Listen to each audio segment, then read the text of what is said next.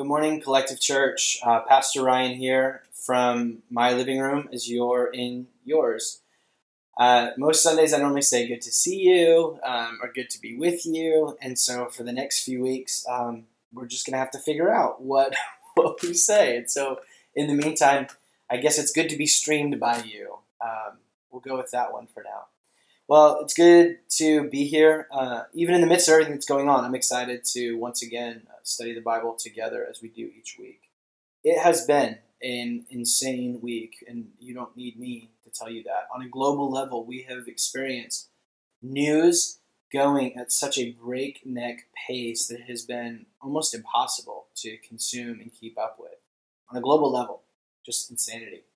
Even more so on a personal level, you and me and all of us in the collective thing have had such different weeks. For some of us, we've been figuring out how to do this thing called working from home, where whether that's just the whole nature of working from home or working from home with roommates there or a spouse there or kids there, just brings so much complication and anxiety and impatience into the situation. Or for others, there's an anxiety and fear of being at home but not working.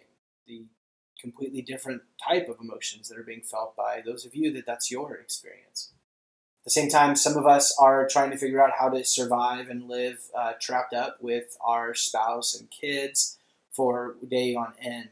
It's just, it's become a whole new thing. And others of you are in the place where your great challenge in this season has been bunkering down in your home or your apartment by yourself. And the emotions and anxiety and even depression that can come from that. We are all going through and coming to today in this moment from such different places that it's an interesting time to be here.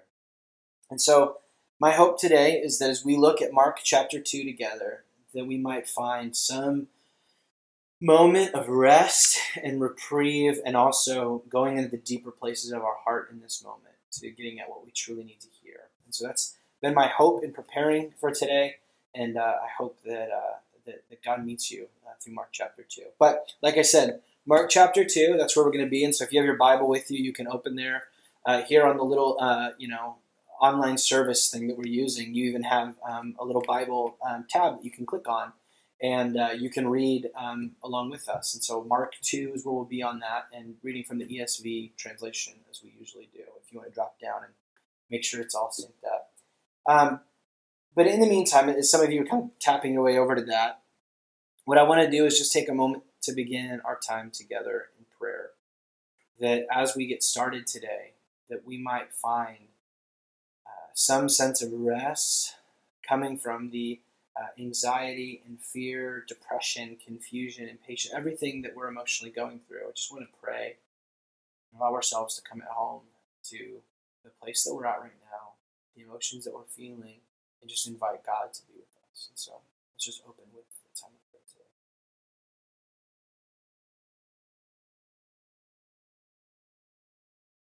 God, would you gather each of us now to be with you, as you are already with all of us.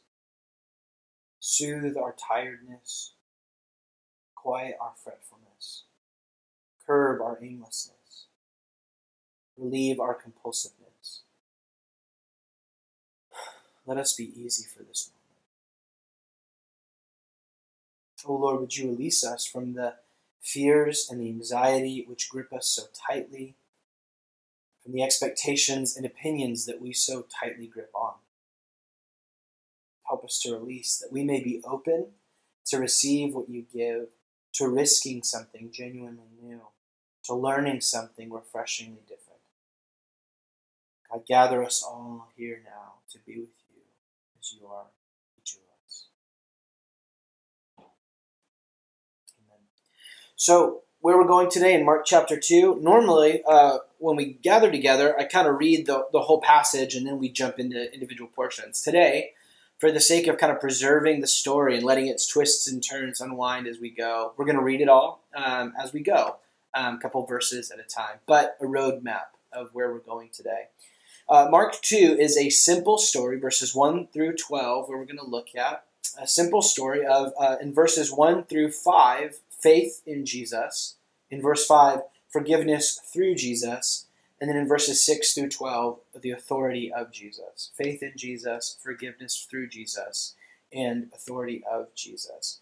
And how this all has far more implications on the week that you've just gone through and the moments that we're about to go through. And you and I probably think when we hear words like faith, forgiveness, and the authority of Jesus, there is far more at work here than maybe you and me assume.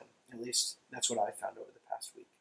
As usually, my notes are on the Sunday page, but also there should be a little tab there for some of the quotes and references that I might make if that's more helpful for you in place of how we normally use slides when we gather together.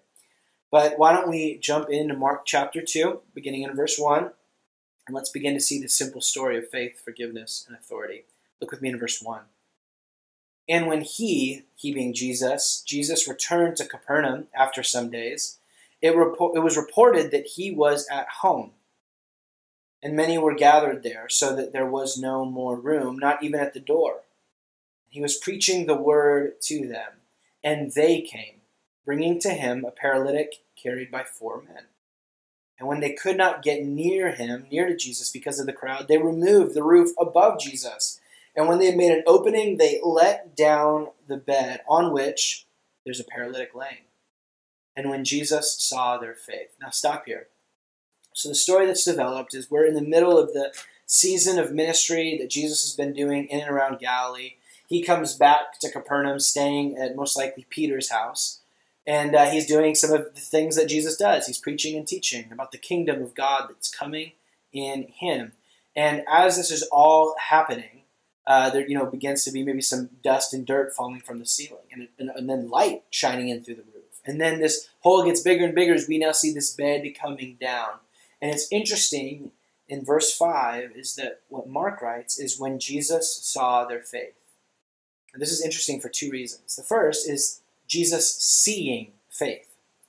Faith is not something that we usually refer to as a outside visual thing. Faith is normally an internal. It's mental assent. It's the things that I believe about the world or the opinions that I have. What my faith is in is like an inward trust. Mark here brings in a new way of thinking about faith, because what does Jesus see? Well, Jesus doesn't seem to have some kind of, superhuman ability to look through I see in their hearts the faith that they have. I mean, in a moment, we're going to see that Jesus, more or less, reads the mind of the scribes, these people that are there at this gathering with them.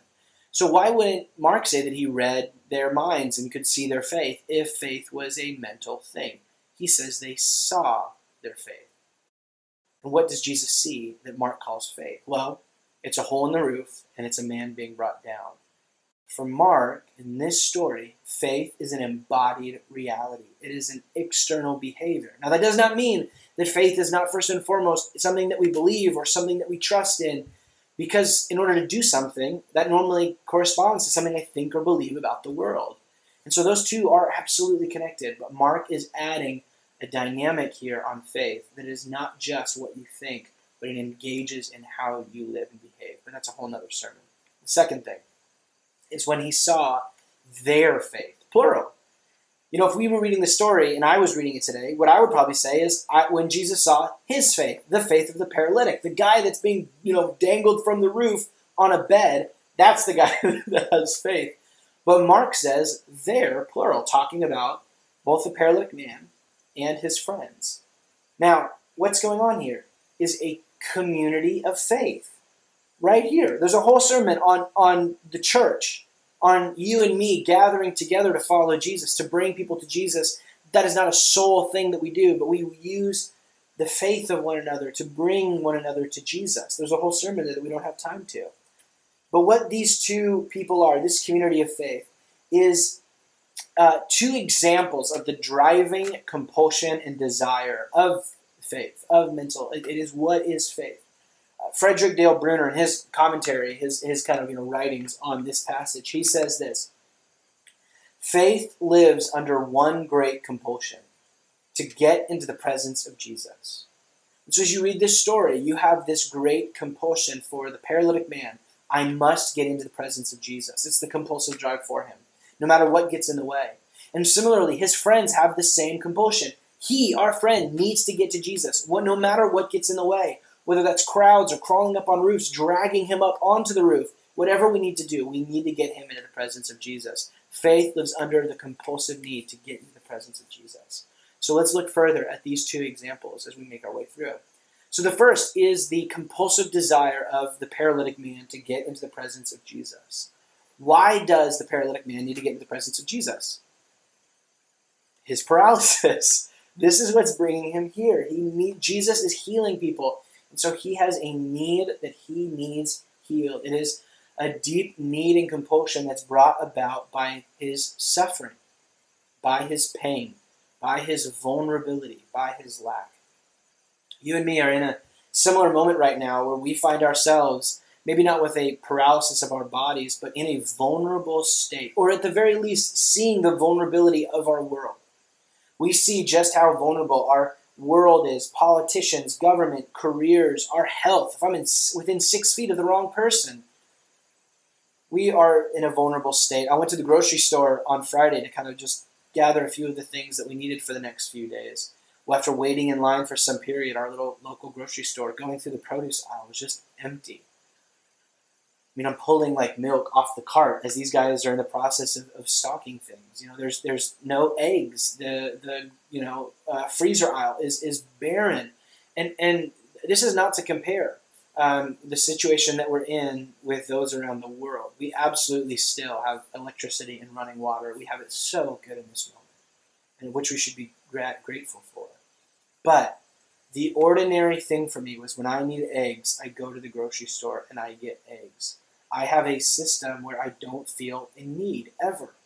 The only thing that separates me and need is me driving in my car or me logging onto Amazon. We're in a moment where that need is a little bit bigger, and it brings something out of us, and it is this: I am not in control. You are not in control. It's true. All of your life, you feel it very, very profoundly right now, don't you? I know I do. It's part of the anxiety that's constantly within me that I keep having to bring to Jesus. I mean, here's the thing. This lack of control, the pain of feeling this way, well, I'll let C.S. Lewis put it really well. In his book, The Problem of Pain, he writes, pain insists upon being attended to. Think about when you get a cut or a bruise. You have to look at it. You have to, there's a natural, what is that pain? You have to attend to it. And he goes on to say that God whispers to us in our pleasures. He speaks in our consciences. But God shouts in our pains. It is his megaphone to rouse a deaf world. In this moment, there is a megaphone that God is rousing a deaf world to see their great need for him and for Jesus. And so that pain, hearing that, it has to be attended to. And so the question is, how do you attend to the pain as you feel it? Is it fear, anxiety, constantly monitoring, the news cycle, whatever, hoarding, whatever it might be, constantly going to the grocery store, boarding up the wall, whatever? What is your response to the pain? I know for some of us, it's not necessarily the anxiety or fear that comes out. Rather, it's that we drown out our fear. Well, everything's going on out there in the world, but here I'm safe inside my house. And so I've got my Netflix queue to keep me warm, and I've got video game, I've got whatever it might be, I've got like social media, whatever it might be. That instead of just naming the fear and our need for Jesus, we drown it out with distraction. We turn up the volume on everything else so we don't hear the megaphone of Jesus. Those are the responses: fear, anxiety, or drowning. Or, as we see in the paralytic man, and the response that you and me are invited into is that of faith that desires and runs, or allows itself to fall into the presence of Jesus. So the question is, how can you and me run into the presence of Jesus, or allow ourselves to be lowered into the presence of Jesus this week? We spent 3 weeks on the ancient practice within Christianity of silence and solitude, of silencing our own souls so that we can pray and be with Jesus. And right now, you and I have an ability to practice that in ways that we probably wouldn't be able to. Prayers that as we go into silence and solitude, we can find renewal, for energy, for love and compassion when we're locked up in our houses with others, or love and compassion in community with the God who is love when we feel alone and isolated, where we can relinquish our fears and we can rest from everything that's going on. we can go to that space. We can read scripture and study it. We can FaceTime or Google Hangout or whatever it might be with our discipleship group. I know for me, the two great rhythms that have helped me to be with Jesus this week, and they're not super spiritual. Every single day at 5 o'clock, me, Aaron, and Emma, we go for a walk around the neighborhood. And our dumb dog, Theo. And you might get mad at me for calling my dog dumb. You haven't met him. He is so, that's a whole conversation. We go for a walk every single day. And whether it's a little 15 minutes just around the block or sometimes even longer, 30 to 45, we breathe, we look at the trees, we remember that all of the news is not all that there is to the world. And there's a creator God who makes flowers like birds of paradise, and he makes big giant palm trees, and he makes grass that grows and clouds that float. That this is my Father's world, to quote the old hymn. And it has been such a good reprieve for me. Similarly, just taking a break where I've set my phone up where I'm not checking the news. One time a day at 4 o'clock, I allow myself to check in with the news. And I just, okay, what's going on? What do I need to know about as I'm pastoring people, caring for you, and caring for our family? 4 o'clock, check in, and then I go take a walk right after that. And I allow that walk to be me relinquishing and reminding in the midst of all the fear. Whatever it might be for you, allow yourself to fall into the presence of Jesus this week, to find in him all that you need, which is where we're going. But next, the second example is that of his friends. And this is the example that you and I as Christians have to attend to. You see, what his friends see is that our friend needs to get into the presence of Jesus. Maybe they have heard of Jesus, or maybe they've witnessed him healing before, and now we need to get to Jesus, but they realize that in this moment it is quite difficult to get their friend into the presence of Jesus because of the crowds. So there are times when as friends we have to get creative in the ways that we bring the presence of Jesus to people. How did the friends? What was their creative way that they got their friend to Jesus when it seemed impossible? They literally tore open a roof, ropes, and lowered him down. That's a weird way to get someone to Jesus. It wasn't the way that they always did it. Most other people would just walk up to Jesus normally, but when they couldn't get to the presence of Jesus for whatever reason, they find creative ways. So the question is, how can you and me be creative in this moment? How can we creatively bring people into the presence of Jesus? Well, first off, now that Jesus, and this is a whole story of the Bible, Jesus now reigning and ruling alongside the Father in his presence, heaven, is that now God's presence is present to the world through you and me, his people. As through the Holy Spirit indwelling us, we move in acts of love. That is, through the Holy Spirit, we seek and work for the good of others at cost to ourselves. That's what the presence of Jesus looks like. So how can we creatively do that in this season? Well, I'll just put it this way. This is what I've been thinking about all week. One of the ways that you and me can remove the roof for others is by staying under our own roofs in this season. We can care for the least of these, care for those that that have a hard time getting to Jesus or being around others right now because of all of this fear. You and me, by staying within our own homes, by sheltering in place or safer at home, whatever it might be. This is actually a way that we can love people at cost to ourselves. Some of you and me, I would love to go down to Boba Guys or go to Blue Bottle right now. I would love to go go eat at a restaurant. But even these little things like that, these little ways that are inconvenience, it is a way of loving generously those that for them, even if they were to go out and everything was open, could lead to great harm, and even great harm for myself. It's also caring for myself and my family. Other things that we can do to take off the roof in this season. We can be people of generosity instead of hoarding. And even what I mean by generosity is not just giving to neighbors. That is absolutely there. Here's another way. Don't hoard. We can be generous by taking only what we need and not what we think we do, or not what we planning for the worst. That we just trust that today, it's the prayer. Give us this day our daily bread. Just trusting that this is a broken world and it's messy, and we should be wise and have enough. But there's a level where you've got too much toilet paper, right? You've got too many cans of soup. At some point, it gets to where we're not trusting. And we're not caring for others. Some other quick ways. Reaching out to our neighbors where we can do groceries. We can help with walking dogs. We can care for those. We can check in with those that we know might be more prone to loneliness or fear, we can actually check in with friends instead of just scrolling and haphazardly checking in on them. I've seen some of you posting on Instagram of we've got dance parties that are happening across FaceTime. We've got hangouts. We've got all of these board games that you guys are all doing. These are the sorts of little ways that we can bring the presence of Jesus. But I would invite your neighbors, invite your coworkers into this space. We can't have neighborhood dinners, but we can have, West Side hangouts. I don't know. My prayer is this week that you might find the creative ways for you to, through the Spirit, bring the presence of Jesus, a non-anxious, life-giving presence.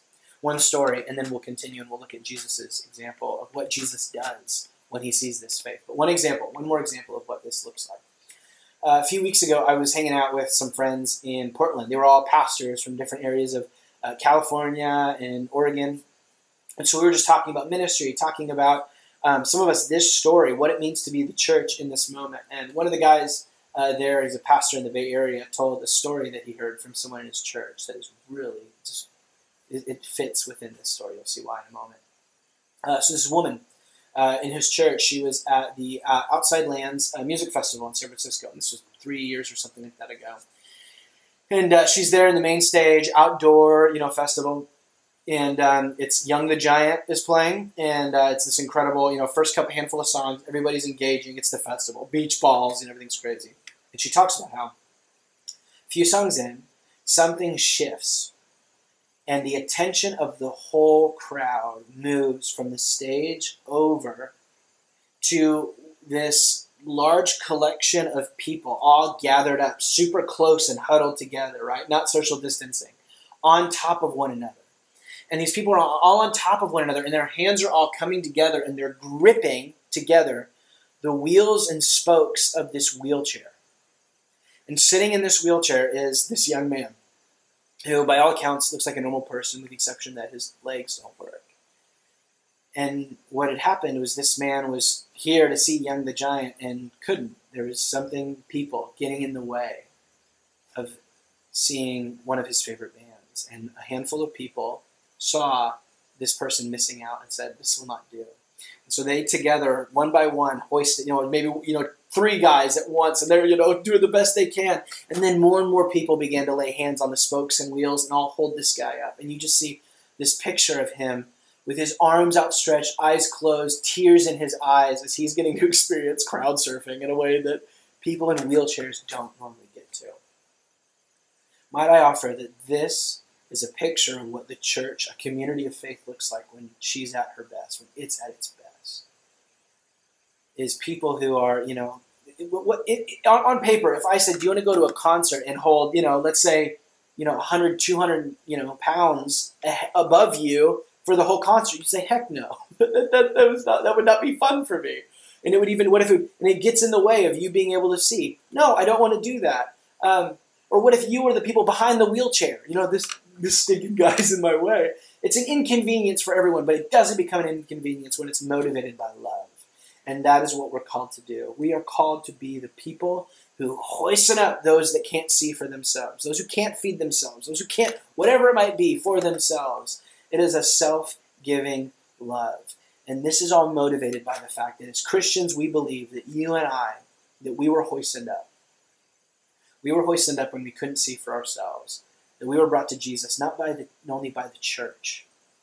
We were brought to God not only by other Christians who cared for us, prayed for us, and preached to us, whatever it might be, but that Jesus himself, God himself, got up underneath the wheelchair and sacrificially loved us. He almost let us get crushed underneath us, right? In order that we might see and be with God. I mean, this is what it means to be Christians. Motivated by love, self-sacrificial love, because other Christians have given it to us and Jesus himself did. And so in this season, may we be those sorts of people. That we run to be with Jesus and we run to bring others to him. Amen?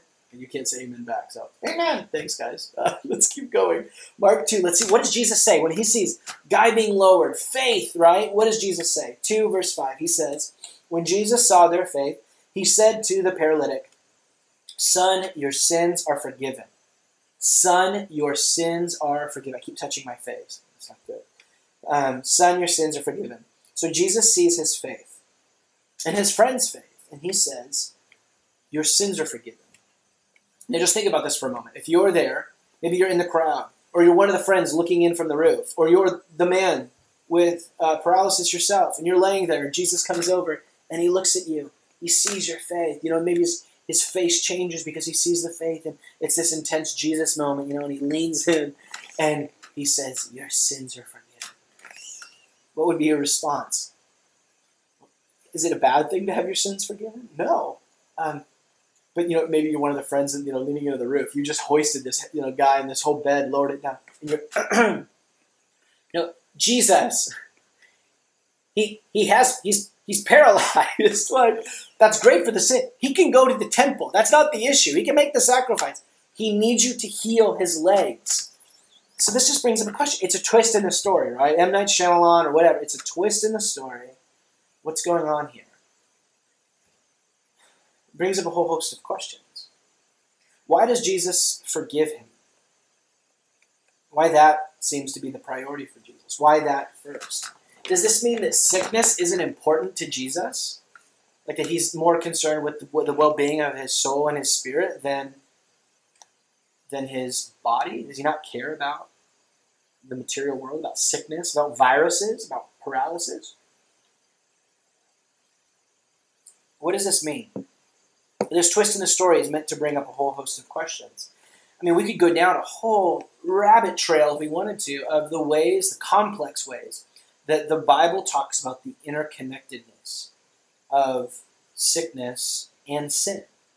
You see, for us, we separate. We put sin as maybe something that we do or something that we think. It's a spirit thing, right? That my heart, it's like I've got sin in my heart that Jesus needs to take out. And sickness is it's a physical thing. It is viruses. It is cancer. It is things in my body.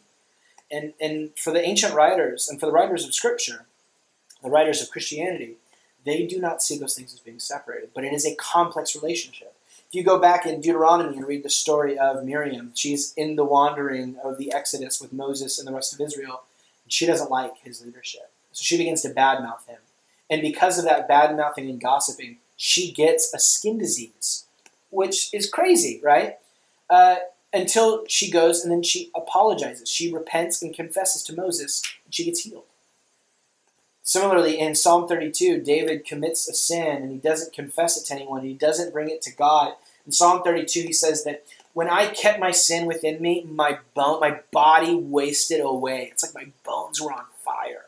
So he almost gets this like feverish sickness because of the fact that he sinned and hadn't confessed it. So it seems like sin and sickness is actually really connected. But also, there's a whole book of the Bible called Job, where a man who never did anything wrong to deserve it, not only does he get sick, but he loses, he has suffering of unmeasurable counts, family member. It all falls apart for him. And the whole point of the book is this guy did nothing wrong to deserve it. So the complex relationship goes on. In John 9, Jesus and his disciples are walking, and they go by a blind man. And the disciples look at the blind man, and they ask Jesus, who sinned that this man was born blind? Was it him, his mom, dad, grandma, grandpa? Who sinned that this guy's blind? And Jesus goes, he doesn't answer it. And he goes, actually, I think you guys, it's weird to me that you're so preoccupied with figuring this out. Actually, the reality behind this blindness is so that the glory of God might be seen. And then he heals him. So Jesus there in this story and in here shows that when it comes to sickness and sin, that maybe the individual is called to examine it, but it is not the responsibility of others. Similarly, viruses and plagues, as you read through the story of the Bible, have a very similar relationship. They're complex, interconnected, but by no means are we able to, or even called to, discern it. Sometimes plagues and punishment and viruses might be punishment from God.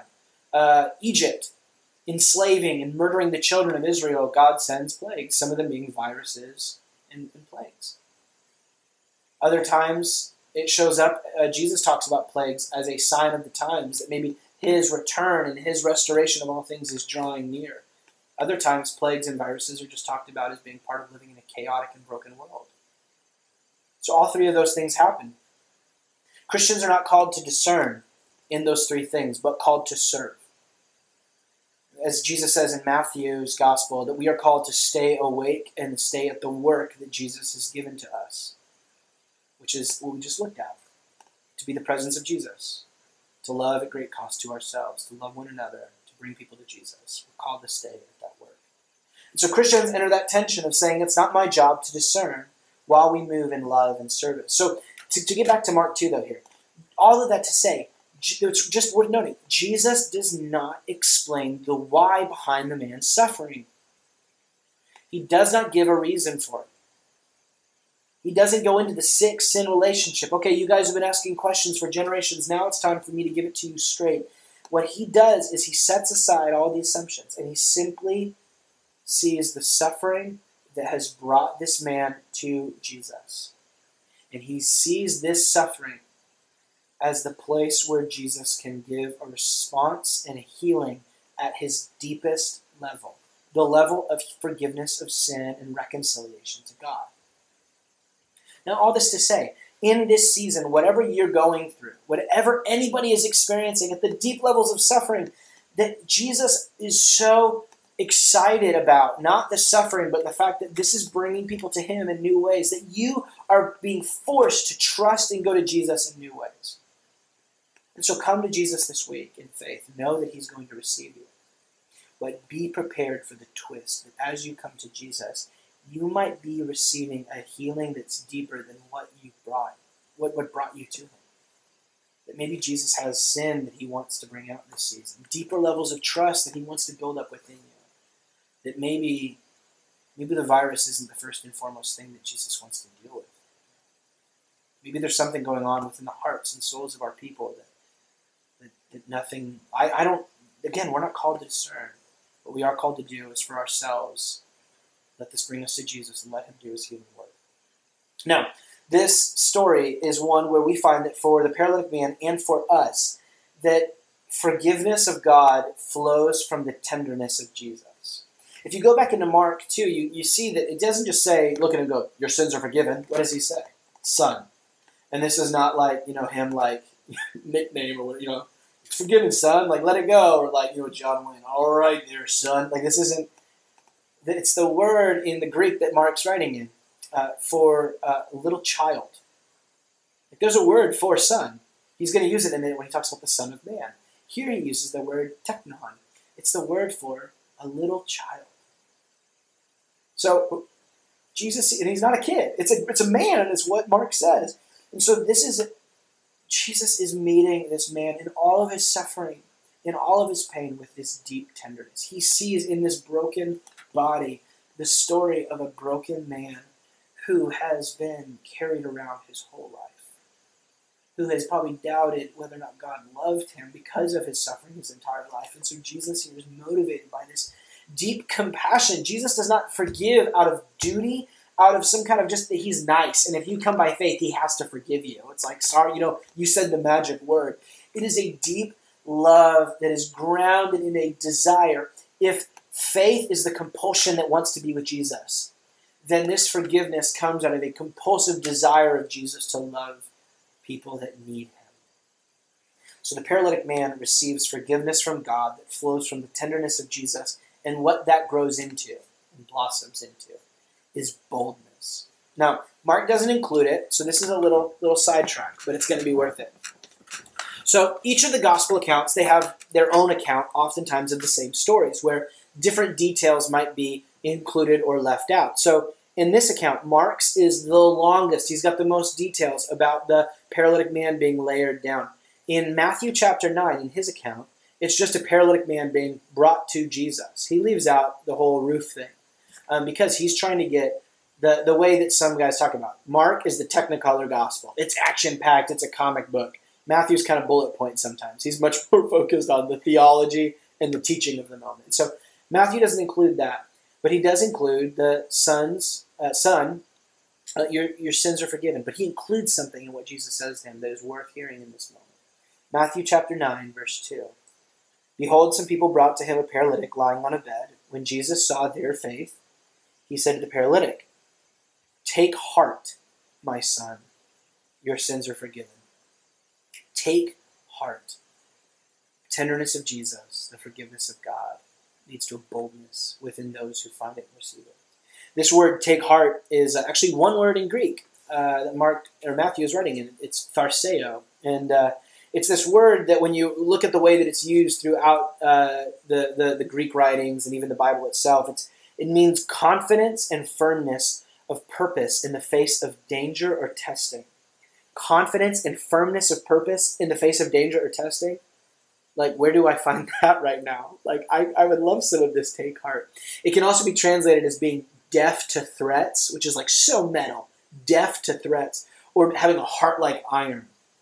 There's some writers that say that it is what was spoken over gladiators before they went out to face off the lion or the other gladiator. They, run and smack him on the back and, tharseo, go get him, right? Tharseo, it is this complex, strong, bold, courageous word, something that you and I are in short supply of in this moment. I came across the tharseo, this take heart word, about 2 years ago, in what was honestly one of the what this season is becoming, but what was one of the most difficult seasons of my life up to this point for me and my wife, Erin. And it was this tharseo, and not just the one in Matthew, but in its repeated use in the New Testament and in the Bible, specifically on the word in the mouth of Jesus. That Jesus is regularly the one that says tharseo.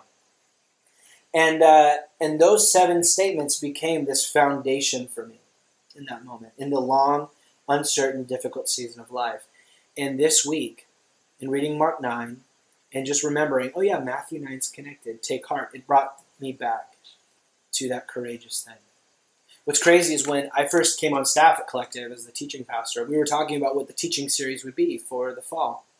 And it was either 1 Peter and the way of the exile, or, because we had 7 weeks to do it, my recommendation is, what if we did the take heart passages? And after praying it over with Lorenzo and Isaac, we settled in on, let's do way of the exile, let's do 1 Peter.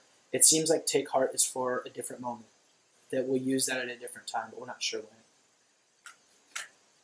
This week we started praying about take heart again.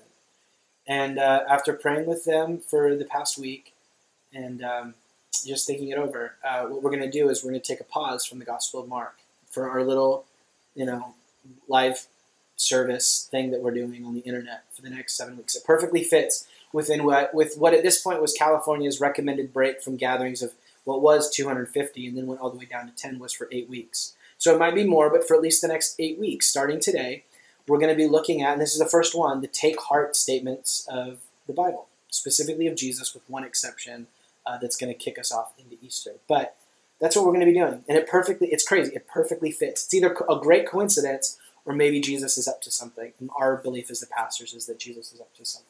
But take heart next week. You'll find out more as we go. But let's get back to Mark. Because what we find is we go back to the paralyzed man, as we find that he gets a boldness from Jesus that comes from the forgiveness of God that's based in the tenderness of Jesus. But Jesus giving this forgiveness is a radical thing, as we're going to see in verses 6 and 7 as we continue. Let's read 6 and 7 together. Let's see the authority of Jesus. So verse 6, some of the scribes, that is the Bible nerds, were sitting there questioning in their hearts, why does this man speak like that? He is blaspheming. Who can forgive sins but God alone? So, to summarize, Bible nerds, they know their Bible, the scribes. And so, whistle goes, flag on the play, blasphemy, punishment of death, right? This guy can't forgive sins. Only God can ultimately do that. Now, there's a whole theology here where the Old Testament, throughout Jesus' Bible, would have said that only God forgives because all sin is ultimately against God. So only God can forgive sin. That's Exodus, Psalm, Isaiah 43, Micah 7. Why? Because all sin is ultimately against God. If you go read Psalm 51, David, basically what at best was him committing adultery, sleeping with someone that wasn't his wife, and at worst became something like political manipulation, power manipulation over a woman, impregnating her, and then using his political, coercion to have her husband killed so that he wouldn't get blamed for it. All of this happens. And when Psalm 51 happens, he finally breaks and confesses his sin. And in Psalm 51, he says, against you and you only, O God, have I sinned. So what about Bathsheba, the woman? What about Uriah, her husband? What about the city of Israel? For God, for David and for the Old Testament, that yes, there is forgiveness that must happen between one another. But at the end of the day, there is a deeper forgiveness that can only come from God, because all sin is ultimately, even when it's against you, and I is against God. When I am short with my wife, I am not only sinning against my wife, I am sinning against the God who made her, that she is in her image, the God who made me, of whom I am responsible. And so Jesus can't walk around forgiving sins in the opinion of the Bible nerds, because only God can do that. So what does Jesus claim here? Look with me in verse 8. And immediately Jesus, perceiving in his spirit that they thus question within themselves, said to them, why do you question these things in your hearts? Which is easier to say to the paralytic, your sins are forgiven, or to say, rise, take up your bed and walk? But that you may know that the Son of Man has the authority on earth to forgive sins, he said to the paralytic, I say to you, rise, pick up your bed, and go home. And he rose and immediately picked up his bed and went before them all, so that they were all amazed and glorified God, saying, we never saw anything like this. So Jesus does this Jesus juke. He says, which is easier to say? The sins are forgiven, or it's easier to walk? So the thing is that it's technically easier to say that your sins are forgiven, because it's impossible. There's no empirical test to validate that claim. You say walk, you can immediately check, oh, that guy's walking, right? So get up and walk is Jesus setting up a test. If he has the authority to forgive sins, then he ought also to be able to have the authority to say that this man can walk. Which one's easier? Forgiving sins? Well, okay, if walking is the harder one, I'm going to do that. Does the man get up and walk? He gets up and walks, and everybody freaks out. Now, this is all based so that, as Jesus says, they may know that the Son of Man has authority. So who's the Son of Man? Well, who's the one that heals and forgives? Jesus. So Son of Man is Jesus' favorite nickname for himself, if you want to put it that way. As you read over the Gospels, you'll find that Jesus regularly, often, and almost always refers to himself as the Son of Man. It is his favorite name for himself. Our friends at the Bible Project, and in the notes, there's a link, have a video on this, podcasts, and even little write-ups and blogs. So if you want to look at this more this week, you can. But the Son of Man, this language comes from this crazy dream. Like, when Jesus says Son of Man, what's he talking about? It all goes back to this crazy dream from the prophet Daniel in Daniel chapter 7, where Daniel has this dream. And as he's sleeping, he has this vision of all of these crazy, monstrous beasts that are this like amalgamation of all these different animals. And they're tromping along on the earth, and they're breaking things down. They're crushing things in their teeth. They're ripping the earth apart. And it's just this picture of, for Daniel, how the world really is. You see, these beasts are a picture of humanity at our worst. When we gather together as empires, we become, not just as empires, but as individuals, at our worst, we become less than human. We become like beasts. We hoard up, like animals. We fight over. We get violent. Racism, whatever it might be, we're pushing down on others. We're stomping down. We're crushing. We become at our worst like these beastly animals. For the Bible's understanding, humanity and all of reality, because of humanity, it's not just that humans are beasts, but that humans, as God's divinely set in place representatives of earth, our fall into beastly chaos is that we have pulled nature with us. Things like hurricanes and earthquakes and viruses are not just the random smatterings of an earth that is all chance, but is the due cost of humanity that have chosen chaos over trusting God's order. In moments like now, we remember and we see at new levels that all of these things, well, to put it simply, as John puts it, we live in the kingdom of darkness. And that we are not only, somehow we have willingly walked into it, but also are its slaves. But Daniel's dream continues not just to be how the world is, but what the world needs, which is where we see, God first whoops the beasts. He takes the authority that they had, the beastly power that the world has, and he takes it, but who does he give it to? Daniel chapter 7, verse 13 and 14. He says, I saw in the night visions. That's what I'm going to start calling my dreams. Right? What did you dream about last night? I saw in my night visions, right? I was like, I was at an all-you-can-eat, sushi buffet, and that was awesome, and no one was sick anymore, so I could live that. Whatever it might be. I'm going to call my dreams night visions now. So he sees in his night visions, he says, behold, with the clouds of heaven, note that's going to be important in a second, clouds of heaven, there came one like a son of man. There it is. And he came to the Ancient of Days. That's a way of talking about God, the Creator God, the God of Israel. And the Son of Man is presented before God. And to the Son of Man, by God, was given authority and glory and a kingdom, that all peoples, all nations, all languages should serve him. His authority is a everlasting authority, which shall not pass away, and his kingdom is one that shall not be destroyed. So here's the crazy vision that Daniel has. It's a picture of what the world needs. The world needs for the authority to be taken from the big bad beasts. And the vision of what he has it needs to be given to is one like a son of man, which is a way of saying, it's a special, weird way of saying human, a man. A son of a man it's a man. A son of a human is a human.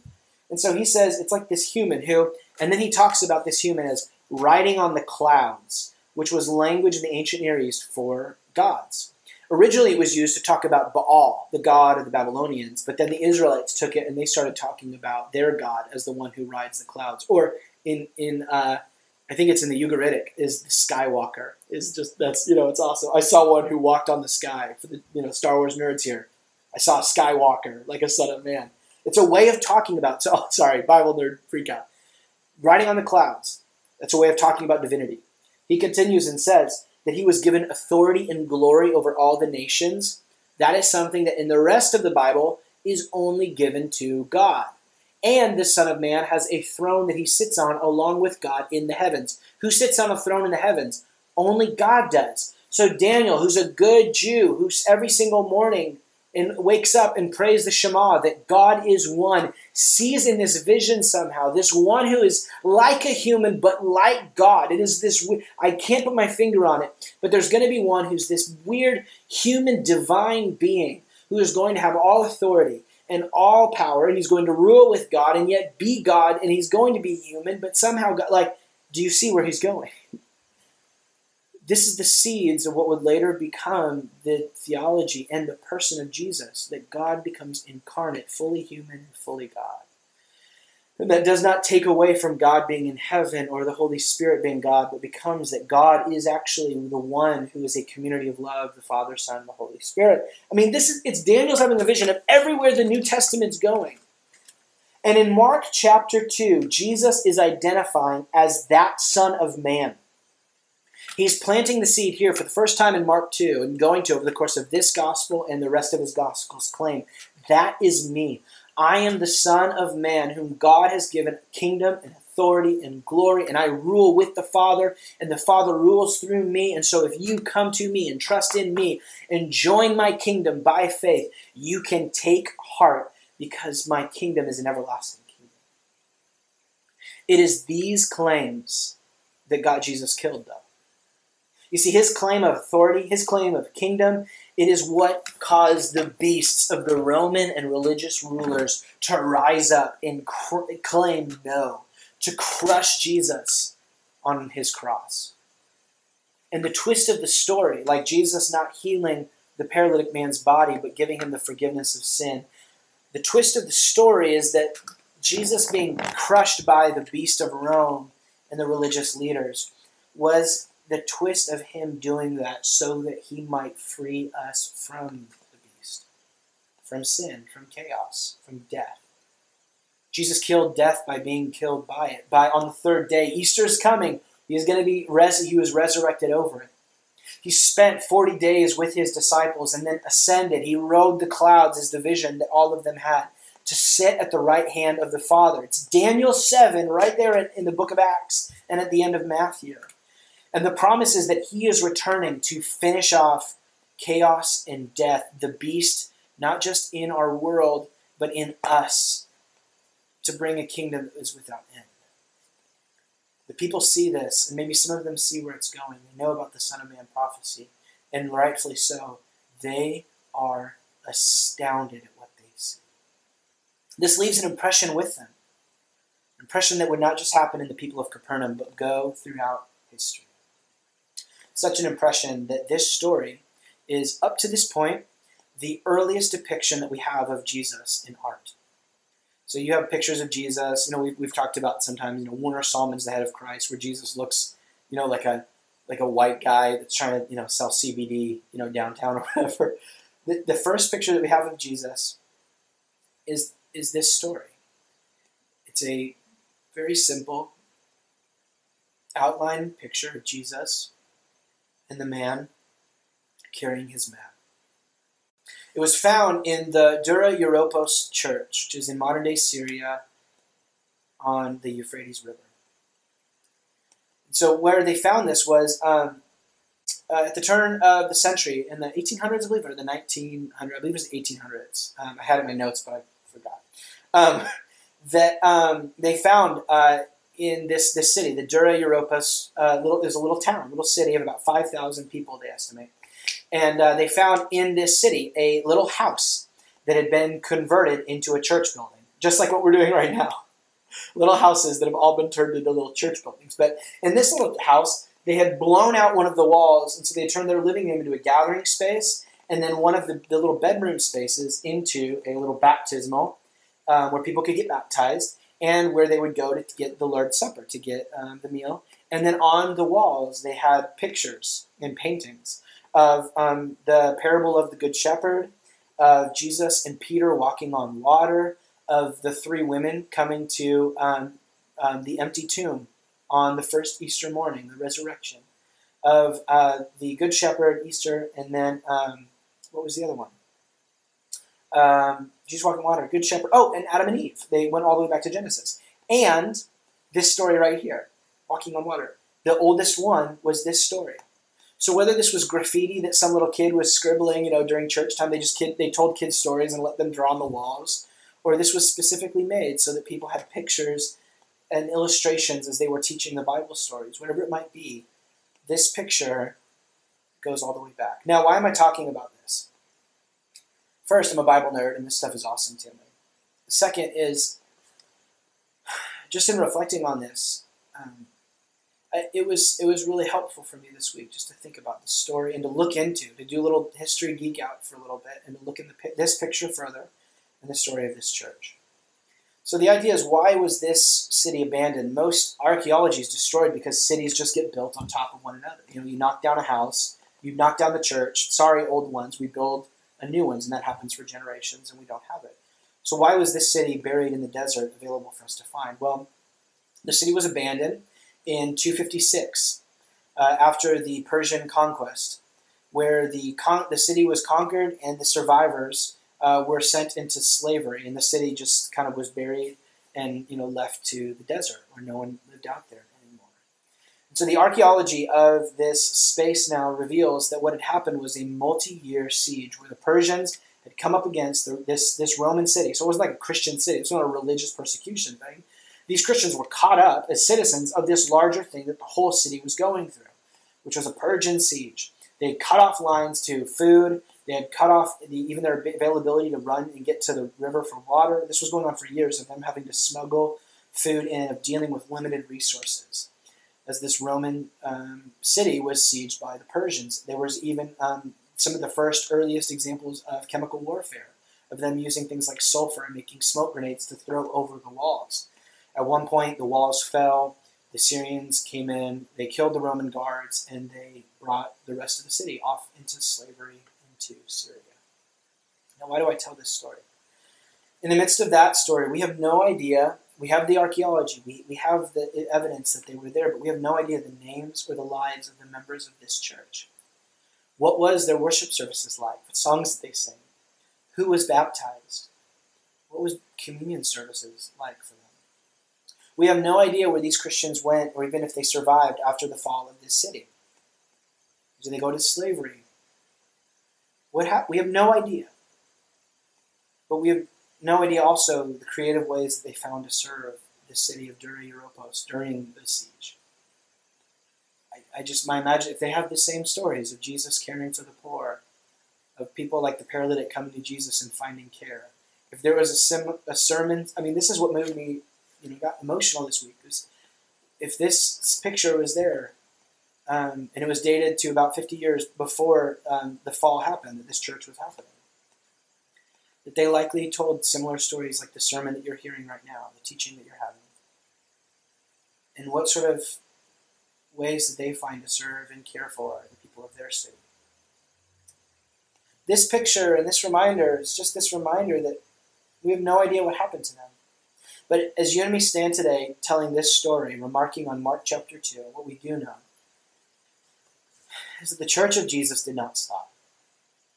It has continued for the past 1,800 years, all the way to Los Angeles today. It has made it through wars, it has made it through bubonic plagues, it has made it through the Black Plague, it has made it through refugee crises and war, it has made it through everything. And regardless of what has happened to Christians along the way who have died in faith that Jesus might be coming, or have wrestled through the deep work of suffering as they cared for others, the church it will not quit, right?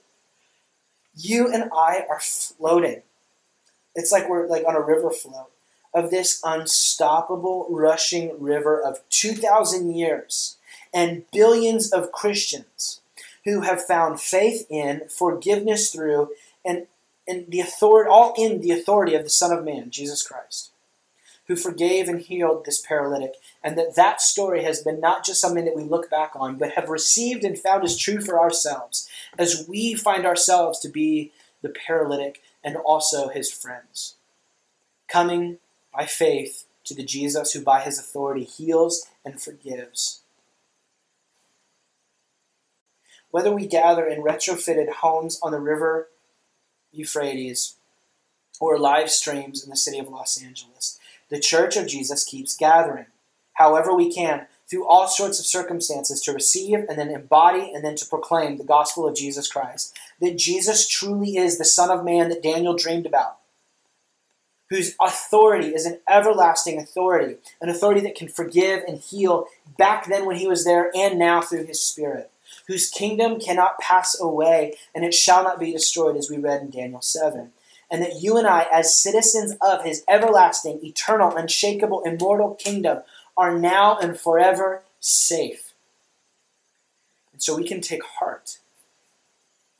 We can be deaf to threats. We can have a heart like iron because our sins are forgiven and our Savior is alive. We get to float on this ancient and refreshing, cool river in the heat of the world that is this source of peace and love and faith and courage and hope as we float upon it. One that by comparison reveals the promises of politician, the call of career, the faith of finances, the help of you looking in your health, and the silliness of celebrities singing John Lennon songs on Twitter as the stagnant, tepid ponds of delusion. And I love Will Ferrell. But John Lennon's songs are so out of place in a time like this. What we need is something that will allow us to take heart and not simply sit idly by and imagine. We need something that will give us boldness, not to trust in the health of our bodies, but in the truth of the resurrection.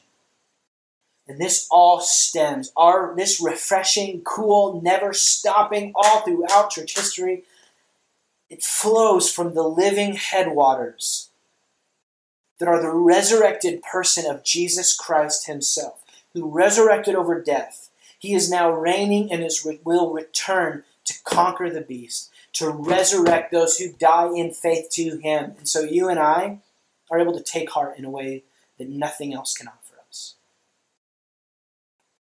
So the invitation this week is to take heart, little children, because your sins are forgiven. It all stems from the authority of the Son of Man, who has a kingdom that is unshakable when all the nations of this world feel like they're falling apart.